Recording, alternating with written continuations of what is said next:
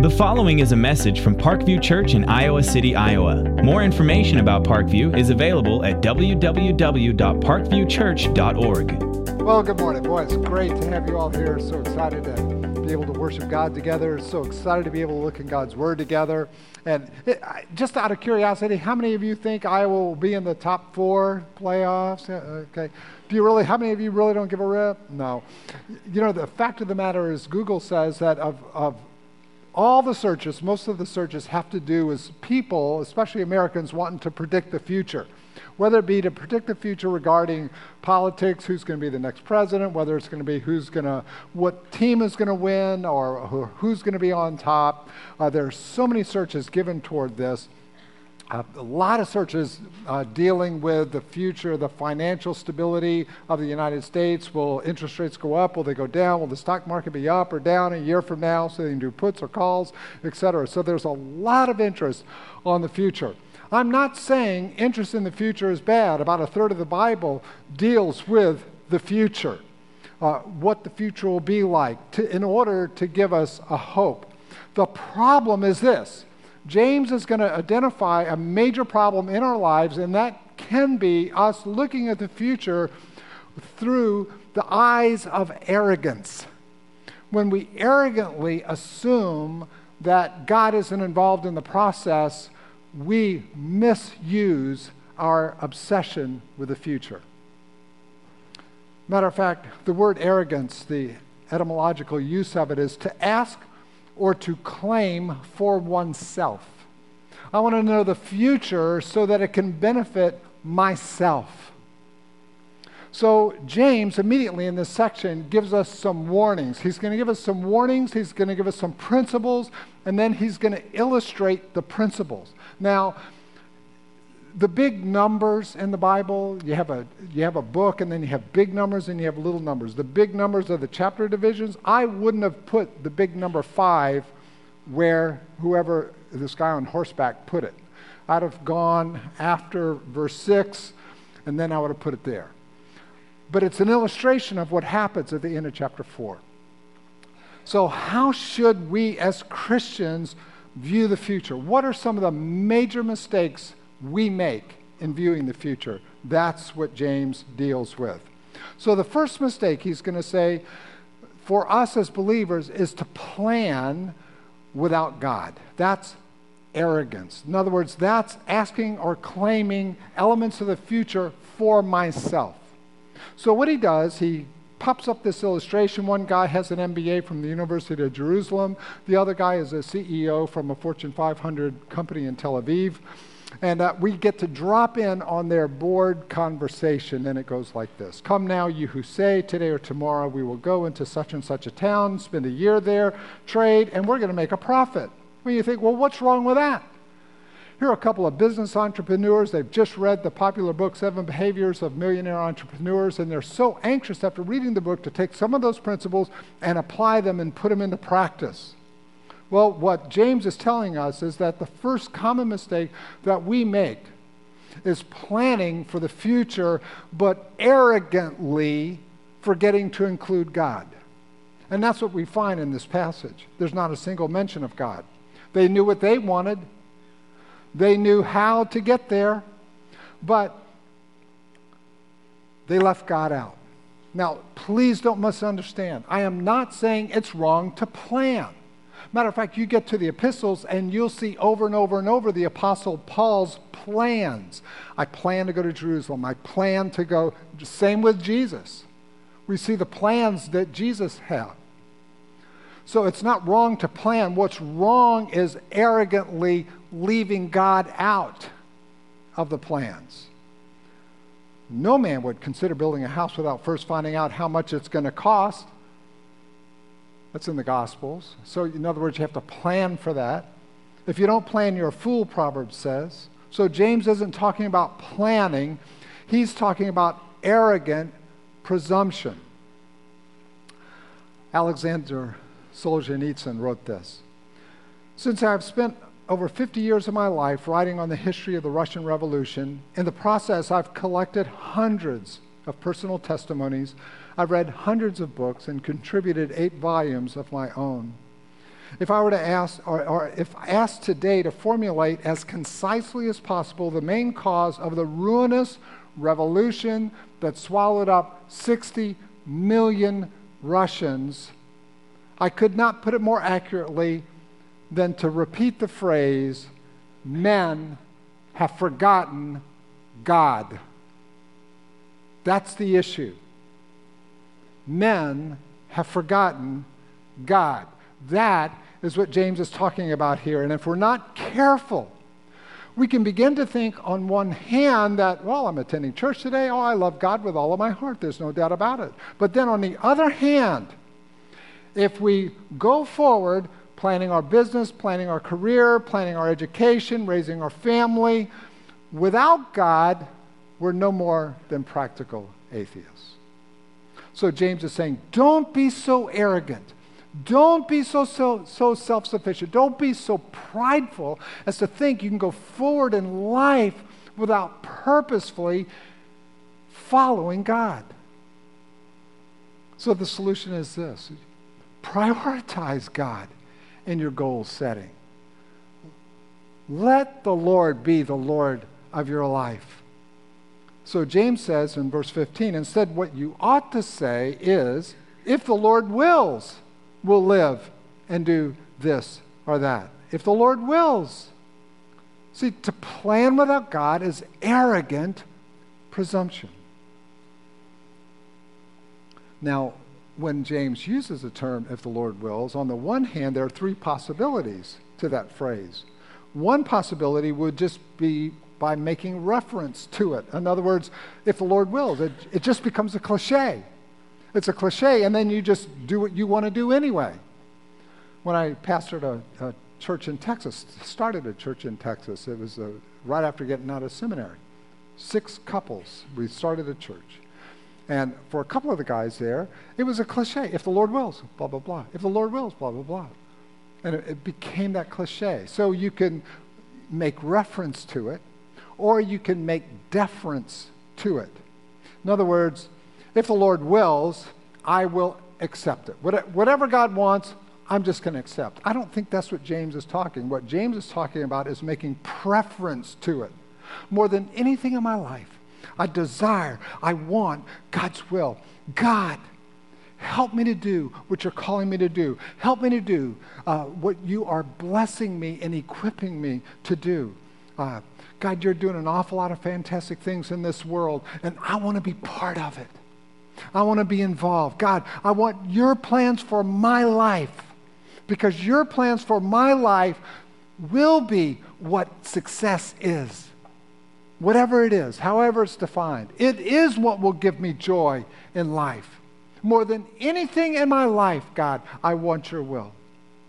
So to plan without God is presumptuous. So desire to follow God's will, give a preference toward it at all costs. Second mistake, presuming about tomorrow. In other words, taking life for granted. Verse 14. Yet you don't know what tomorrow is going to bring. What is your life? You are a atmos, a mist, that's going to appear for a little time and then will vanish. And then verse 16, as it is, you boast, and in your arrogance, all such boasting is evil. James gives us a couple of reasons why we shouldn't presume upon the future. First of all, he says, look, life is unpredictable. You don't know. You don't know. None of us know that. Who would have guessed September 11th? Our nation has radically been changed since September 11th. Who would have guessed a war? Who would have guessed cancer? Who would have guessed a death? Who would have guessed any of that? Who would have guessed an economic collapse? Who would have guessed you would have lost your job? Who would have guessed a car crash? Life is unpredictable. Secondly, life is so brief. You are an atmos, is the Greek word. We get our word atmosphere. You're just a mist.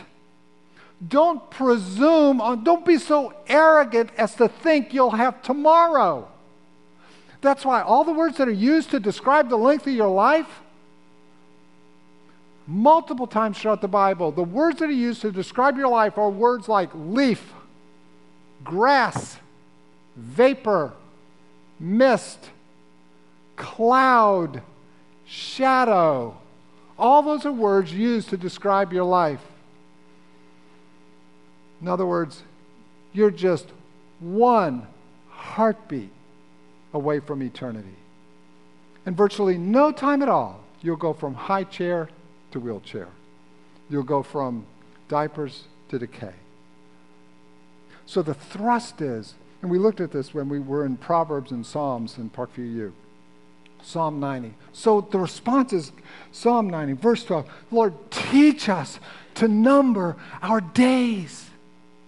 Don't be so arrogant. Don't be so prideful as to think you'll have tomorrow or the next day or the next year or the year after. Teach us to number our days. Yet in Isaiah 56, verse 12, there were some who said, come, they say, let me get wine. Let us fill ourselves with strong drink. And tomorrow will be like this day. Great beyond measure. How arrogant, how prideful to think that tomorrow is going to be like today. Don't presume about tomorrow. Don't plan without God. Don't presume about tomorrow. Proverbs 27:1 says, don't boast about tomorrow. You don't know what a day is going to bring. So the solution is you live every day by faith. If God in His grace and mercy gives you another day, you live it for Him by faith and don't leave Him out. Therefore, don't be anxious about tomorrow. Tomorrow will be anxious for itself. Sufficient for the day is its own trouble. So, listen, it is wise. It's wise. It's smart to plan for the future. The Bible gives lots of examples about that. It's not like you don't plan. The Apostle Paul is filled with plans. I'm going to go to Italy. I'm going to go here. I'm going to go there. Jesus, same thing. It's fine to do that, but you can only live now. You can only live today because life is what happens while you're planning something else. So enjoy today. Make the best use of today. Ask God by faith, what does He want you to do today? Spencer Johnson said, the perfect present is the perfect present. Right now, that's all you have to give to this world. Right now, not next hour, not next month. Right now, so use it. So don't make the mistake of planning without God or presuming about tomorrow. Instead, you include God. You prioritize God. Don't be like Alexander Solzhenitsyn. His warning. Man without God. No, you live one day at a time by faith. Thirdly, third mistake, and that is putting off doing good. Verse 17. So whoever knows the right thing to do, yet fails to do it, for him it is sin. Maybe we could use the word procrastination. Procrastination is my sin. It causes me only sorrow. I know I ought to change my ways. In fact, I will tomorrow. It's procrastination. You know, the Bible talks about sins of commission and sins of omission. Sins of commission, doing those things you know God doesn't want you to do. Sins of omission is they're great things God has for you to do. Sins of omission is mañana, later, tomorrow, never. So Christianity is far more than just avoiding evil. Sins of commission. It's also sins of omission. Not doing today what God wants you to do. Procrastination is a trap. So what's the solution? Do God's will now. Today, now. Proverbs 3:27 says, don't withhold good from those to whom it's due when it is in your power to do it. You don't say to your neighbor, go, come again tomorrow, and I'll give it to you when you have it with you. So do it now. Look, there are three things you can do with your resources, with your time, with your talent, with your treasure. Three things you can do. You can either spend it, waste it, or invest it. What James is saying is, invest it and do it today. Do it now. Invest your life in something that's going to outlast your life. That's only two things, the Word of God and people. Those are the only things that will outlast life. The Word of God and people. As Jim Elliot said, one of the greatest privileges we had was to have Elizabeth Elliot, Jim's wife, in our home. I can still picture her sitting down at our front windows, rocking little Elizabeth, talking to Cheryl about being a mom and talking to me about ministry. And Jim Elliot is one who said, he is no fool who gives up what he cannot keep in order to gain what he cannot lose. You invest your life in the things that will outlast your life. I think as a Christian nation, and I think as contemporary Christians, I want you to listen now, because we'll all be able to identify. I think we are obsessed as a people with the duration of life rather than the donation of life. And when we get obsessed with the duration, think how much of your life is spent consumed in the duration of life.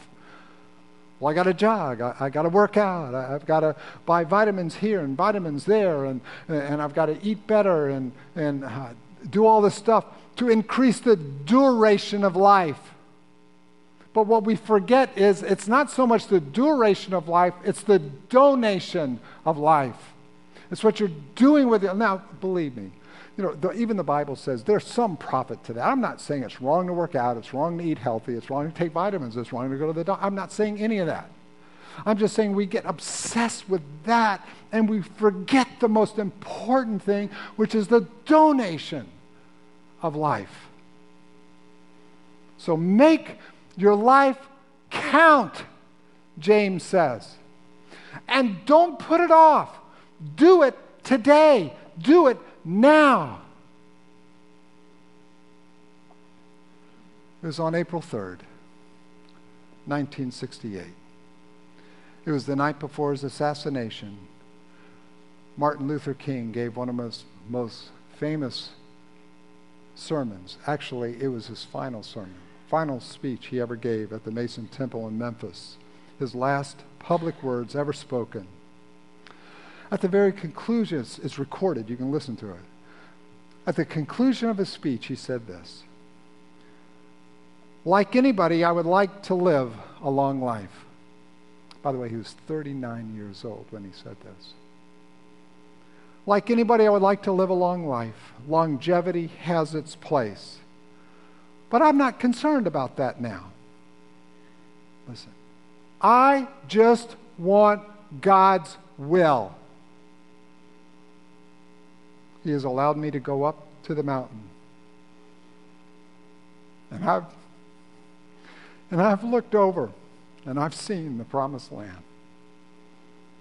I may not be there with you, but I want you to know tonight that we as a people will get to the promised land. So I'm happy tonight. I'm not worried about anything. I'm not fearing any man. Mine eyes have seen the glory of the Lord. Last recorded words of Martin Luther King. So what about you? Mañana? Well, I've been thinking about witnessing to my neighbor. I've been thinking about getting involved in a community group. I've been thinking about maybe bringing some food over to a friend in need. I've been thinking about helping out here, helping out there. I've been thinking about maybe giving a Thanksgiving offering or giving to the church, to the general fund of the church. Been thinking about that stuff. I was so moved by Ying Kai last Sunday. I didn't even go Sunday night. I just heard the sermon on Sunday morning. I've witnessed to 4 people since last Sunday morning. I want God's will now. Martin Luther King said. The point is, do it now. You have no idea how long your life will last. We're going to have communion at the very end. And the appeal for communion is, you've got to remember what I went to the cross for. It should make a difference in your life. And I would cry out to you, if you have sat here week after week after week and have never made the commitment to put your faith and trust in Jesus Christ, I cry to you, as Paul would say in 2 Corinthians 6:2, right now God is ready to welcome you. Today He is ready to save you. Don't put it off. You're a leaf, you're a piece of grass, you're a vapor, you're a cloud, you're an atmos. You don't know if you have tomorrow. And so now James wants to illustrate it. Our presumption, our arrogance of trying to live life without God. And he uses the area of finance. So just like he's used the area of the tongue before, because it reveals the heart, now he uses an illustration of our finances, because it just illustrates where our heart is. So what I want you to do, I want you to listen as I read it. Now, you got to listen carefully. Listen to the words. You can either look at it up here on the screen, or I want you to shut your eyes. Either one, let me read the text. Come now, you rich, weep and howl for the miseries that are coming upon you. Your riches have rotted, and your garments are moth-eaten. Your gold and silver have corroded, and their corrosion will be evidence against you and will eat your flesh like fire. You have laid up treasure in the last days. Behold, the wages of the laborers who mowed your fields, which you kept back by fraud, are crying out against you, and the cries of the harvesters have reached the ears of the Lord of hosts. You have lived on the earth in luxury and in self-indulgence. You have fattened your hearts in a day of slaughter. You have condemned and murdered the righteous person. He does not resist you. Okay, you can open your eyes if you shut them, or you can look back at me. Now, I want you to be real honest. When you read those words or listened to me read those words, did you say to yourself that that text doesn't apply to me because I'm not wealthy? Did you say that to yourself? And did you have the arrogance and prideful thought of, I'm glad so-and-so's hearing it because I don't need to hear this? If so, my appeal to you is to go right back to the end of chapter 4 and say, how dare you be so arrogant? How dare you be so filled with pride that you've just violated the very thing he's talked about? So let's pray together.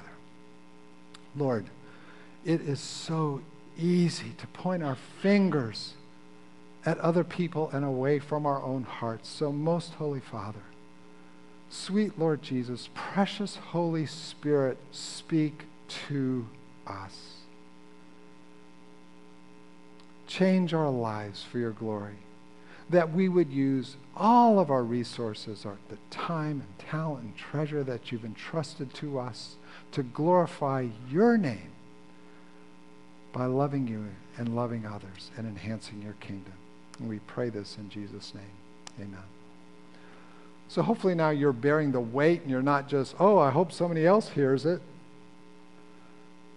What do we want to avoid with the use of accumulated wealth? And that's what how James unpacks it. And the first issue is the accumulation of wealth. And James' appeal here is, don't hoard it. So he says, come now, you rich, weep, howl for the miseries that's coming upon you. Your riches have rotted, your garments are moth-eaten, your gold and silver have corroded, and their corrosion will be evidence against you, and will eat your flesh like fire. You have, there's the word, hoarded treasure in your last days. And here, he could have used an illustration of the way you use your time. He could have used an illustration about the way you use your gifts. Here he uses money because it's so near and dear to all of us. Just like our tongue reflects our heart, so money reflects our hearts as well. So basically what he's saying is, with the accumulation of those resources God has given to you, don't hoard it. God wants his resources, time, talent, treasure, whatever it is, in circulation. Not piled up somewhere. He wants it in circulation. Now, what James is not saying is there's no room for saving. That's That's just not true, because there are way too many illustrations throughout the Bible where there are appropriate times to save. We have lots of illustrations. You're to save in order to do certain things. You save up, then there might be a collection to help people in need. Or you save up, and you're to be a blessing to your children's children. So there are a lot of appropriate reasons to save. So he's not talking about what I would call biblical saving. What he is talking about is hoarding. Very different. Hoarding is an end in itself where accumulation is the goal. Accumulation should never be the goal. So do you see the huge difference between biblical saving and hoarding? Big difference between the two. And he is saying your resources, whether it be time, your talent, your treasure, whatever it is, should be put into circulation and not hoarded. Second issue is the appropriation of wealth.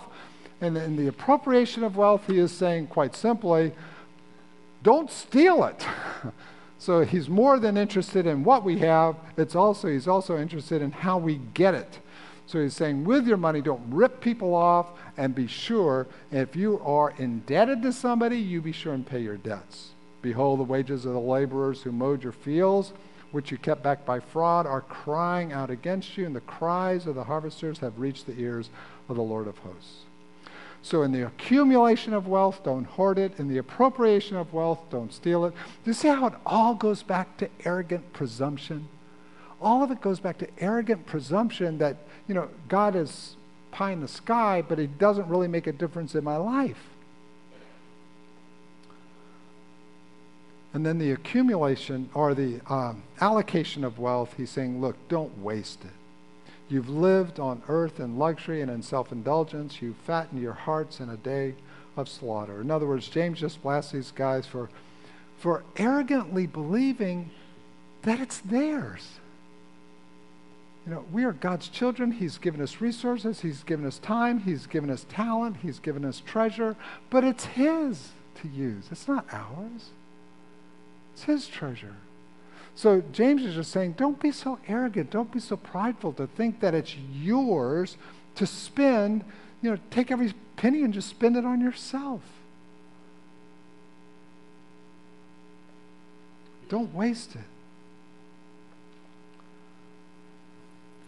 I'm convinced in the United States we have a problem, and we teach our kids the same problem. It goes sort of like this. You get married. Let's just call it the 11th commandment, the assumed 11th commandment. If thou makest more money, adjust thy standard of living, that you might continue to live on the edge of existence, rather than being a blessing to God and a blessing to others. So I'm going to just constantly adjust standard of living so that I can live on the edge, so that I can constantly say, I don't have enough money to blank. I don't have enough money to, because I'm constantly adjusting that standard of living upward. So you got a guy and a gal, they fall in love, they get married, and they are poor as church mice. They rent a one-bedroom apartment. I'm thinking back at when we got married. We lived in a beautician shack. It was a deserted beautician. I mean, that place where we lived wasn't more than two of these platforms. And our stove was a hot plate. And Cheryl and I would go out, we'd get milk, we'd get powdered milk. It was crazy. But, the funny thing is, then all of a sudden you have a baby and, you're happy. Boy, you're just as happy as little love doves. And then, all of a sudden you find a job, get a better job, and you make a little bit more money. And so, boy, now we can move into a one-bedroom apartment, make a little bit more money. Now we can move into a two-bedroom. You never have enough money for kids, okay? You never have that. We didn't get that lesson. But so you constantly keep adjusting that standard of living higher and higher and higher and higher, and it never, ever stops. And you know what? Because you're constantly on the edge of what you can afford, you'll always have an excuse not to get involved in God's work with God's people or reaching the world for Christ. You never have enough. That's the conundrum. So don't plan without God. You prioritize God. Don't presume about tomorrow. You live one day at a time. And just because you can afford something doesn't mean you absolutely have to have it. I'm not saying you shouldn't, that it's wrong to. Believe me, I'm not saying that. There are lots of verses in the Bible where it says you enjoy what God has given you. So, yeah, enjoy it and have fun. And I'm not saying don't buy stuff. I am not at all saying that. I'm not saying we should all be monks and stuff. But I am saying leave margins so that you have enough to be a blessing in the lives of other people. That's what I'm saying. Just leave margin to do what God is calling you to do.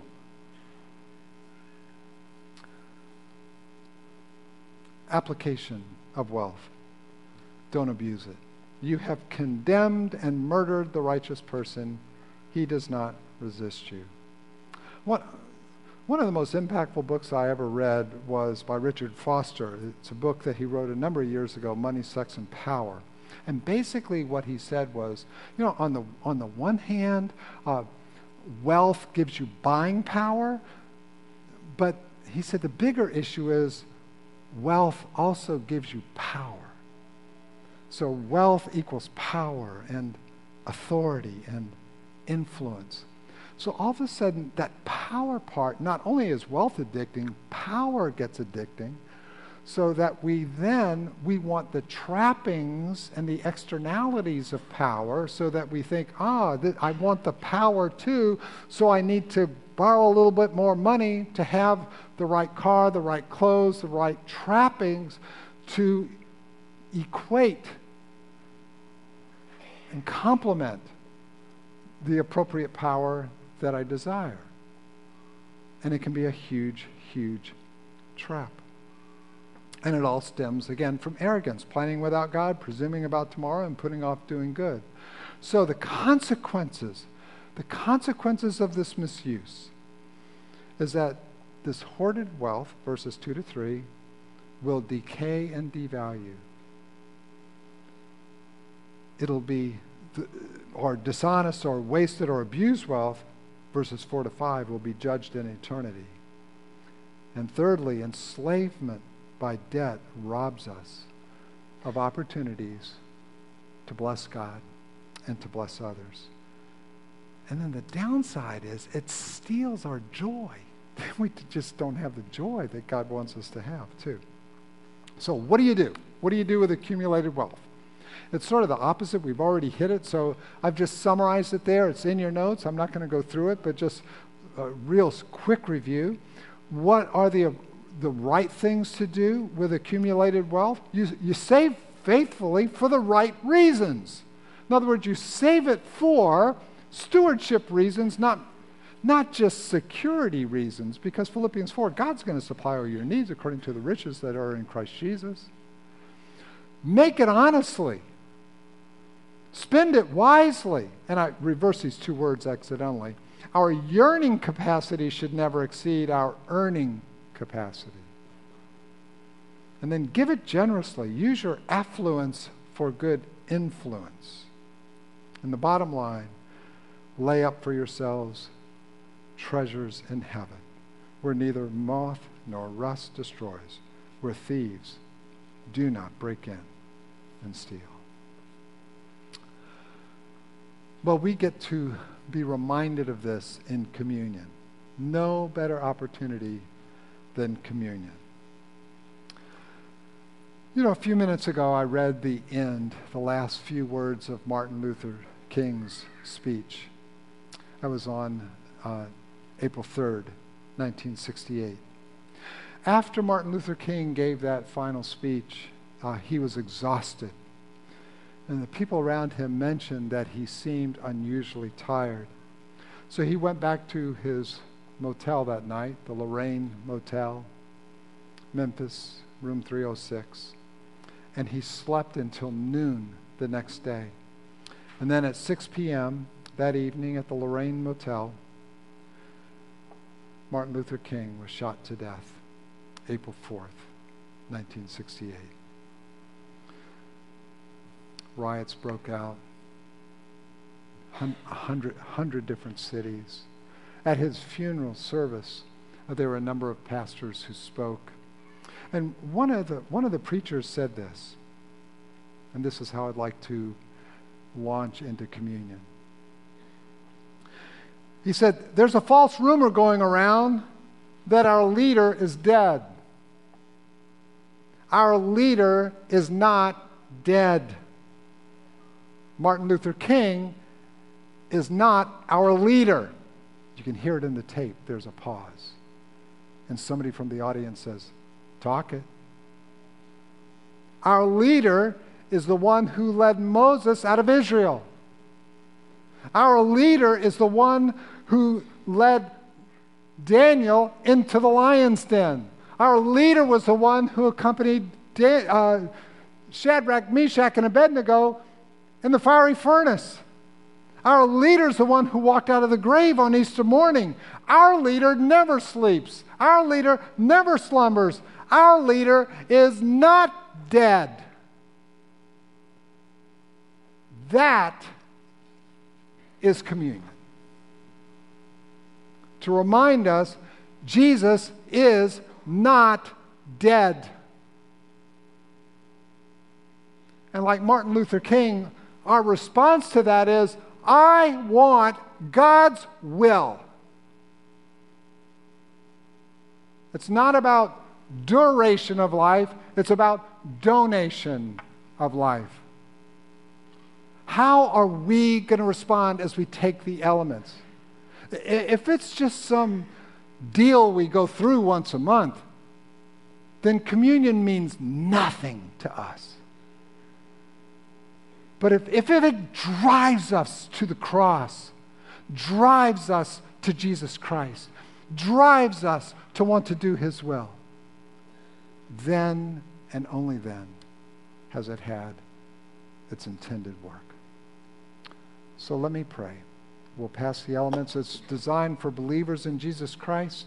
And boy, my prayer for you is if you have never put your faith, your trust in Jesus, that this morning is the morning that you do it. Today is the day. It's time to get your hearts right with God. So as the elements are being passed, you use this time to get your hearts right with Jesus Christ.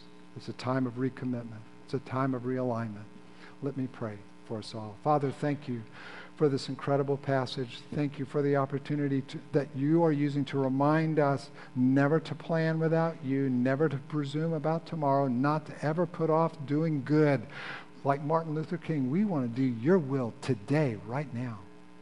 And Lord, I want to pray that if there's anybody here who has never put their faith, their trust in Jesus Christ, that they would cry out to you for salvation.